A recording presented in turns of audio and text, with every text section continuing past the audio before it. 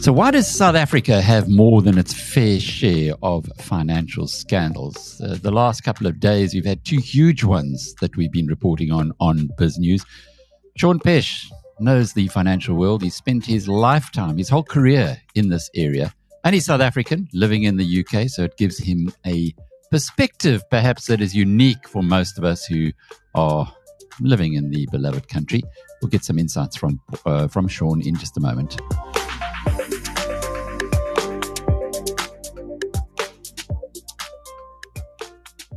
Sean, of course, is the founder and the chief investment officer of Ranmore Asset Management. As always, it's such a pleasure to be talking with you, Sean. We're going to pick up on quarterly results from the US later, but man, these financial scandals. Let's start with Craig Warriner. Here's a fellow who went to St. Stithians School, became the chairman of the Old Boys Association. Clearly, he targeted people who were associated with the school in one way or another. He funded a sports performance, high-performance center. He gave them the money to build a very prestigious restaurant. I don't know if you've been to it. It's called the One and All, right up on the hill in their precinct in Sandton. And this guy he's taken 3 billion rand from people, which literally doesn't exist anymore. He was a day trader who traded in Anglo American and BHP Billiton and was quite happy to tell people that was his modus operandi. Of course, he said he's so good at this because he focuses there. He will keep making small amounts of money every day, and then over a year, he will give you a really good return. Of course, if it's too good to be true, it never is. Alec, that's right. And I was very sad to hear that the other day. I was out on a walk and I listened to your interview with Dave Shapiro. And of course, I knew nothing about this guy, hadn't seen him, looked him up, couldn't find him. I think you pointed out he wasn't on LinkedIn. And it's really interesting because if you go back to Madoff, Madoff tried to fly below the radar screen. And I'd encourage people to watch that Netflix video. And Madoff's modus operandi was, look, I've got something special, but don't tell everybody, just for you. It was that. And what really saddens me is I think it's so simple to avoid these kind of scams. Now take it from whence it comes, okay? Because I run a fund, but I run a fund because I believe in the structure. And I run a highly regulated fund because that's how people are protected. And if investors just took the time to make sure that whatever they're putting their money in was highly regulated, and you need to be careful about the regulation here. And what I want to say is it's not the entity that's trying to sell you the thing. That should be regulated, of course. But it's where your money ends up. Is that regulated? Who is looking after your money? And Dave was talking the other day about, portfolio and where are the shares in your name or whose name are they in, etc. So that's like a private portfolio. But of course, if somebody goes around South Africa saying, send the money over to me, I'll run a private portfolio, it's quite compelling because you think, oh, well, I'll have a few shares in Apple and I'll have a few shares in Microsoft and that kind of. It's nice to have a few of my own shares. I can talk about them at dinner parties, etc. The problem is A, it's tax inefficient because when you take profits, you've got to pay capital gains because it's your own name. And secondly, what is the structure? That's to Dave's point, are those shares in your own name? Are they in an entity? Is the entity regulated, etc.? And what I'd say is, the FSCA has on their website, and I tweeted this the other day following your interview. They have on their website, you can go in there and you type in the name of the company, the name of the fund, etc., and you find them. Now, if for me to get regulated or Ranmore to get regulated to market in South Africa, you have to jump over a lot of hoops.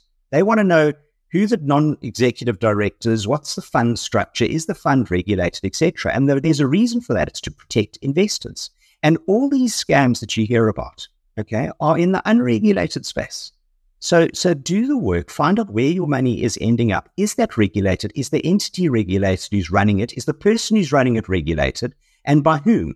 And if you do that, you should be fine. That's so interesting. Some years ago, I was a director of Phumelela. And Phumelela was I say was because it doesn't exist anymore. It was a horse racing business in the gambling area, which is as regulated as it can get.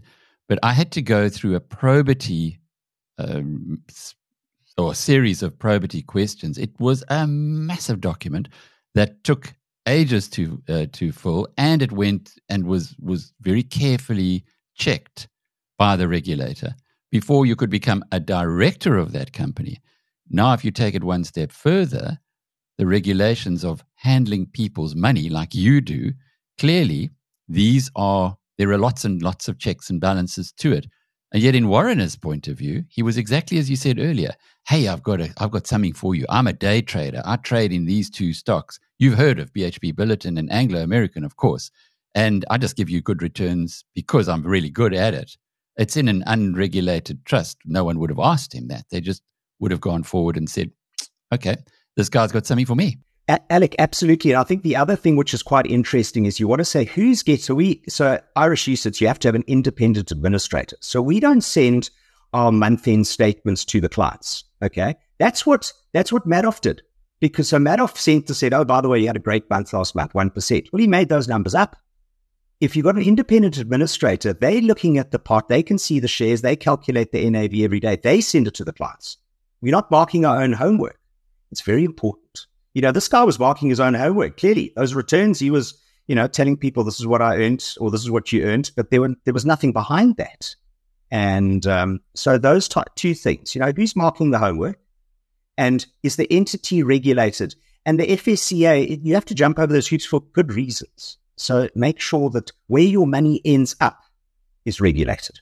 And by the way, that's exactly what he was doing. He was making up the returns and then sending them through WhatsApps, I think, or certainly SMSs, and preying on a small little group of people, elite private school, old boys, parents of kids in that school. He was the guy who put together the restaurant there that only you can go to, et cetera, et cetera. So it was a full-on scam, I suppose, with parallels to Madoff. Didn't he prey on the rich and famous of the New York society? Absolutely. Now, what was interesting is Madoff's entity was regulated, okay, but by a different regulator, but it's where the money ends up. So that's the key thing. It's really avoidable. And what I think is bad for these guys is it, taints the whole industry. It makes people distrust the financial services industry, and that's not right. And then the second scam that we reported on yesterday was to do with Hannes Strydom, the Springbok lock in 1995, who was, guys within his firm, his general manager and a group, a little criminal syndicate within his firm, were stealing prescribed drugs, passing them on to drug dealers. And then when finally this all came to light, because it's very easy to hide this through incorrect stock takes, etc., if you're the one doing the numbers, they blamed him, went to carte blanche. We ran a 20-minute expose on this Springbok player who owned the company and accused him of being a drug dealer, effectively, by taking prescribed medicines and selling them into the drug market. It took Paul O'Sullivan going into Hannes Strydom's business to uncover this, which he did in a period of a few months. But really, it's not the first time I've heard of this. Tony Cottrell, who you know well, dropped me a voice note this morning to say, well, this is what happened in this company, and this is what happened in that company, which he knows intimately, which of course never made the media. Why might it be that South Africa seems to be cursed by this kind of behavior? Do you know, Alec, I don't know the answer to that question, because you look at the Bitcoin, the number of Bitcoin scandals there are. I don't know if it's people are desperate to, it's an entrepreneurial society, okay? And maybe it's, people are desperate to try and survive and, after quick returns. It's the old Aesop's fable, slow and steady wins the race. It's slow and steady wins the race. So if it's too, comes back to that point you made just now, if it's too good to be true, it probably isn't. Slow and steady was supposedly winning the race for Craig Warriner's clients, but there too, every year he was showing growth, which is very different to people in markets. It is. And, you look back there, and I had clients who were caught by Madoff, and they try to get, they say, listen, it's a great story. And it's like, no, all my money's in my fund. I'm not putting my money in anybody else's fund, especially not one that looks too good to be true. Things.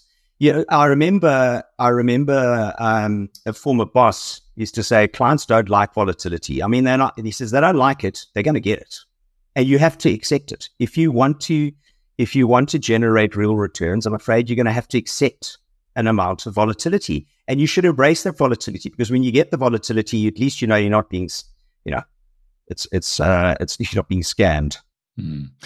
Sean, what does regulation cost you? Is there any way of quantifying?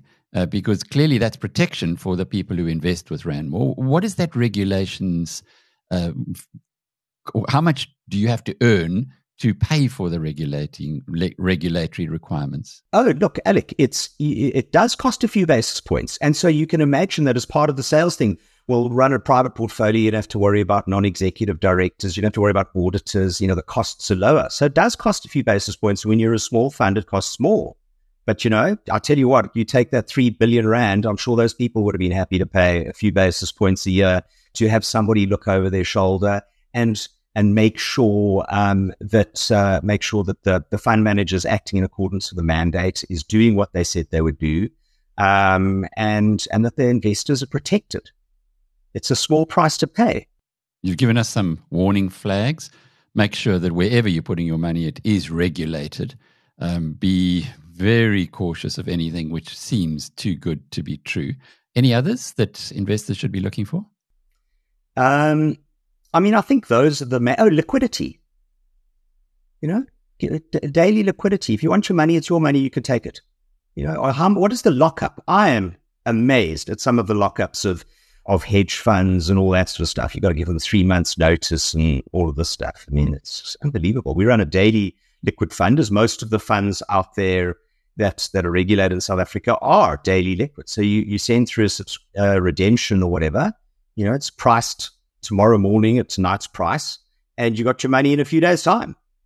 And that's how you want to be. Thanks for those insights, Sean. Let's move on to the matters of the moment. It's quarterly season in the United States. We've had a number of big companies who have, particularly the tech companies, who have reported already. What stands out for you? Well, it's a challenging month, Alec. And if you look, the market's down 4% this month. That's the world index. Okay, mid caps are down 6, small caps are down 7. So I think, when it gets breezy, if you go out sailing, you're going to get wet. And what's interesting, I'll just run through the big cap, mega cap tech. We've had most of them. We haven't had Apple. Apple's next week. Don't expect much from Apple. Everything I hear about the iPhone 15, and when I wander around and chat to people in O2 and things like that, it's not selling as fast as the 14. So that seems to corroborate what's happening up there. But just quickly, Microsoft revenue up 13%, okay, 12% constant currency, earnings up 28%, free cash flow flat. Google revenue up 11%, earnings up 41%, free cash flow up 24%. Meta revenue up 23%, EPS up 162 off a low base, free cash flow up 40%. Amazon revenue up 13%, EPS up 335%, again off a low base. Tesla revenue up 9%, earnings down 37%, free cash flow down 74%. Now, what's quite interesting, one of the things that's been inflating the earnings for some of these tech companies is a number of them extended the useful life of their hardware. So instead of depreciating over, say, 3 years, they depreciate over 4 years, means your depreciation charge comes down. But I think what stands out for me is that, revenue growth 11, 10, 9, 13. Not these businesses are maturing. And the question is, well, why has the response been so bad? Because in many cases that, Microsoft came out first, great numbers, and the stock was up. And then you had Google, and it was down 9%, and Meta was up initially, and then it was down, and Amazon's up a little bit, and Tesla's been down nonstop since the results. And one of the, people always look into the conference calls and say, okay, it's not just about what the results are. It's what do they say about the future? Okay. And so now you have, and remember with these companies that are so well followed, you have all these algorithms flying around that beat, looking for keywords like beat, okay, buy. Anyway, unpredictable consumer landscape is the key thing. You talk about advertising, Meta and Google, that's important. And companies are quite cautious what's going on in the Middle East, what's happening with interest rates being so high and consumer discretionary income is a factor. And so if consumer discretionary income is being challenged, what does that mean for the advertising of the companies that are trying to appeal to those users? So So I think that's one of the points. That's probably the main point that's depressed these stocks. And I think there are many fund managers around the world who are sitting going, these results are amazing. Why are these stocks down? And I think it's, well, two reasons really. Well, a few reasons. One is the outlook's is pretty tepid. Two, their businesses are maturing, as I've just mentioned, with the revenue growth. Three, you've got competition. Look at Tesla. They only earned 3.7 billion of free cash flow. You look at what the European car companies are saying, there's lots of competition. I mean, 3.7 billion, this market cap 650 billion. It's just, yeah. You've got new competition from Amazon. Amazon's advertising business is doing well. Well, they're stealing stuff from Meta and Google. So they're all playing in each other's sandpits. Okay. And then you've got CapEx, which is high. Amazon, in the last 3 years, negative free cash flow of 13 billion. And they've got 140 billion of debt and lease liabilities. So, so those are some of the challenges. And then you look at the valuations, Microsoft 2.5% free cash flow yield. Bonds are yielding 5%, as I said on a recent interview. So, and with Meta, the last 3 years, they've earned 100 billion. They spent 103 billion on buybacks. Okay, but the share count's only down 10%. So basically, these businesses, I would argue that many of these businesses have been run for employees. Okay, we're using all the cash to buy back shares from our employees who exercise options. And then the cash balances are low. So now Microsoft spent most of its cash on buying Activision. And they're well followed, Alec. 63 analysts are following Microsoft. So when you're trying to game the system and there's 63 analysts out there, it's challenging. Very hard to find some angle that is going to give you better returns. Whereas the small cap's down by 7%, isn't that the place that you'd be looking at to have better value or better returns on the investments that you make today? Yeah, that's what I think.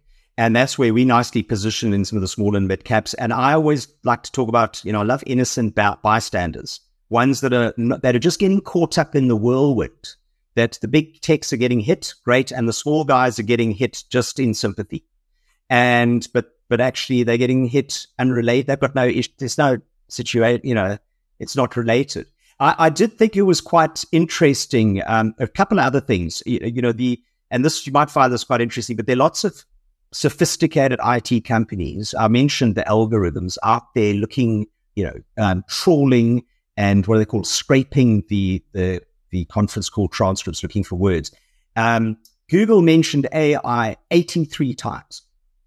Okay, in the conference call. Microsoft 61 times. So these guys, the management teams are, of course, the management team know this now.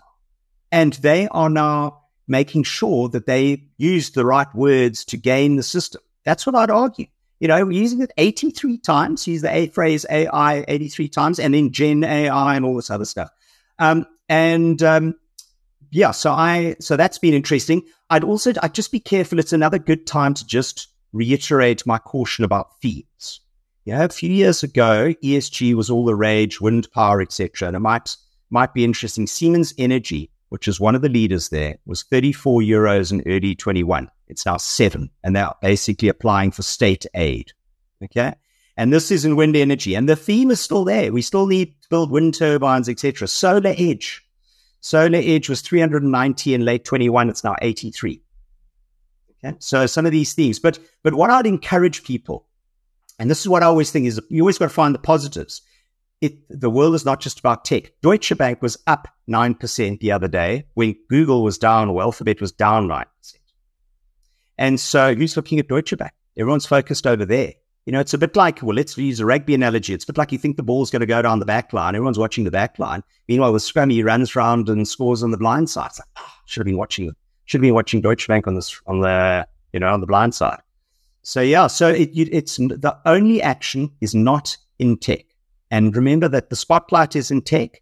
We've got 2% in technology. You have practically nothing there because just everybody's following it. Everybody's focused on it. What's the likelihood that that's where the opportunity is? And we'd argue pretty little.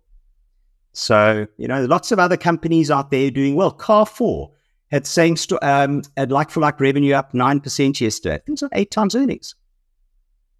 8%, not too far from where the Googles and the Metas are, and you're paying a fraction of the price. Sean Peche bringing some, good balance to the approach, as you always do. Before you go, Sean, what are you guys doing for the World Cup final? Yeah, it's going to be fun. I mean, I'm so, the country needs it so badly. It was, so we are holding thumbs. We're going to have some fun over here. Dig out my Springbok shirt and let's hold thumbs and hope we win. Sean Peche with Ranmore Funds, and I'm Alec Hogg from biznews.com.